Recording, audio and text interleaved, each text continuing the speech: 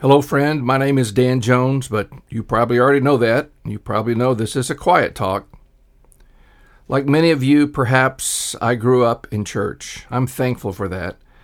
But I know that there are pitfalls even to growing up in church.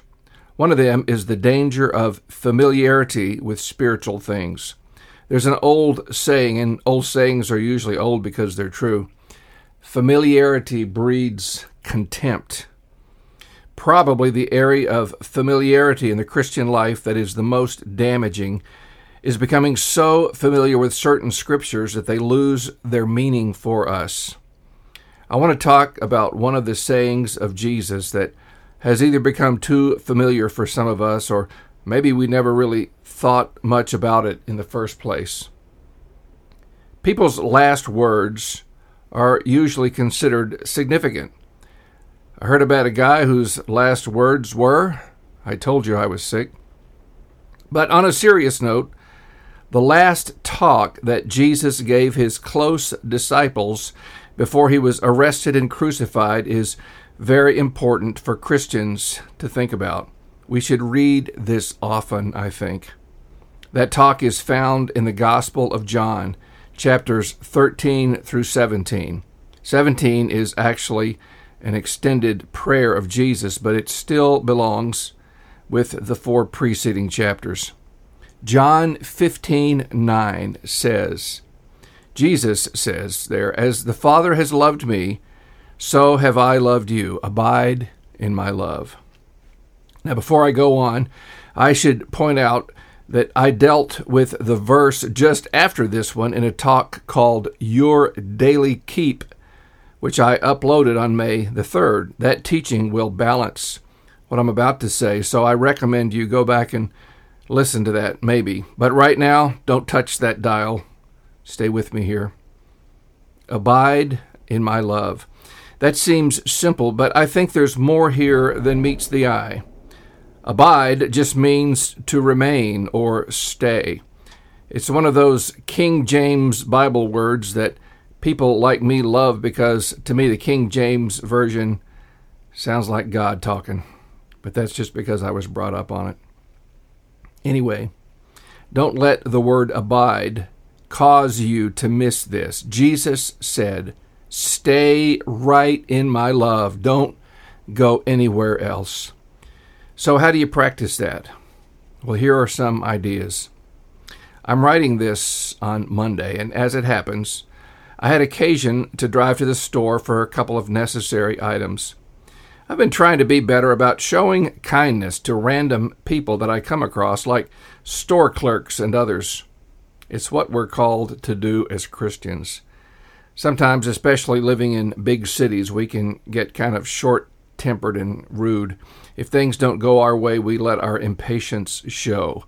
Not Christ-like. So I'd made 2 stops, one at the post office, and then at a little grocery store not far from where we're staying right now. I think I did pretty good with the folks I did business with, and I was thanking God for it as I drove back home. It was then in the car that I began to be aware in my thoughts and feelings of God's tender love and kindness for all of us.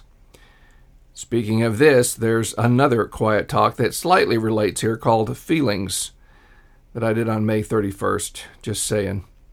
But as I drove and enjoyed contemplating the love of Jesus, my eyes got a bit wet. That doesn't happen every day, but I do think it happens more when you're 65 than when you're 35. But with or without the tears, what I was doing, I think, was what Jesus talked about in John 15. I was abiding, resting, remaining in his love. You can do this anytime, whether you feel anything or not.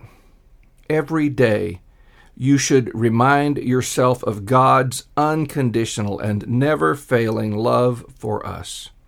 Your best tool here is the Bible itself.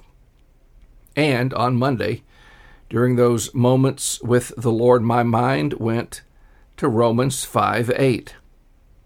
But God demonstrates his own love toward us in that while we were yet sinners, Christ died for us.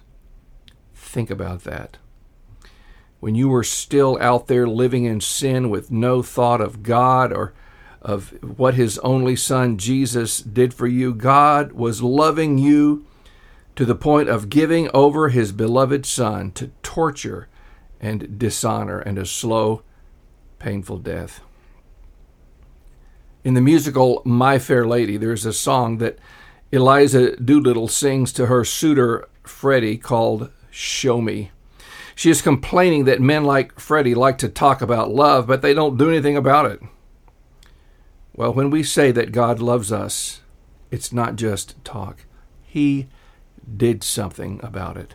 He sacrificed his son to redeem us from sin and death and hell. I have often referred to this in sermons by pointing out that although I have 6 sons, I wouldn't give even one of them up to what Jesus went through. God didn't have 6 sons. According to the Bible, Jesus Christ was his one and only Son. And yet, he did not hesitate to turn him over to those who killed him with intense cruelty. And he did it because he loves you that much. As I've said many times, the value of anything is determined not by what the seller thinks is the value, but by what somebody is willing to pay for it. God was willing to buy you out of sin and slavery at the cost of the blood of his beloved Son. That's what you're worth to Almighty God. That's love. Now think about it. Think about it every day.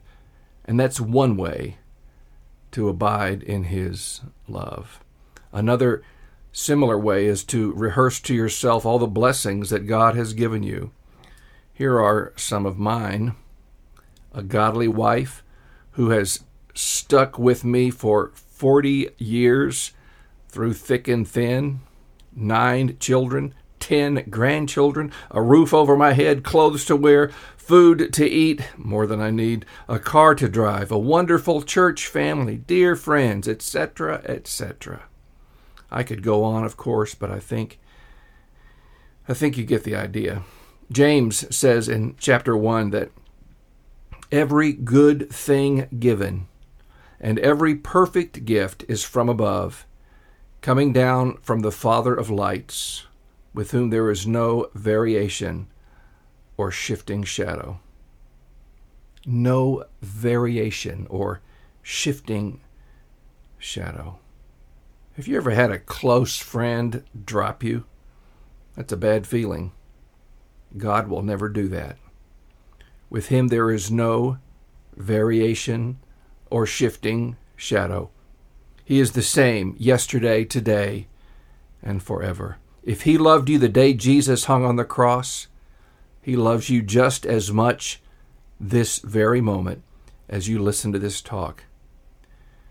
Tomorrow, regardless of your mood or how you feel, he will love you just the same. If you forget what I've said in this podcast about abiding in his love, he won't forget to love you, because God is love. Think about it. Back when I was a church choir director, we sang a song that said, think about his love, think about his goodness, think about his grace that's brought us through. For as high as the heavens above, so great is the measure of our Father's love. Stay right there in his love. There's no better place to be. Dear Heavenly Father, the Father of our Lord Jesus Christ, thank you that you loved us even before the creation of the world. You have always loved us and always will. Help my listeners and help me to remain every day in that precious love for the sake of your Son. Amen. Friend, I really appreciate your prayers for us as we are planting a church in the Schenectady, New York area. I've never planted a church before. It's exciting, and sometimes a little scary. But God is showing His grace to us as we meet each Sunday at 10 a.m. at the American Legion Hall at 1809 Union Street. If you live around here and don't already have a church home, it would be great to meet you. And as always, you can reach me by email at father.danjones@outlook.com.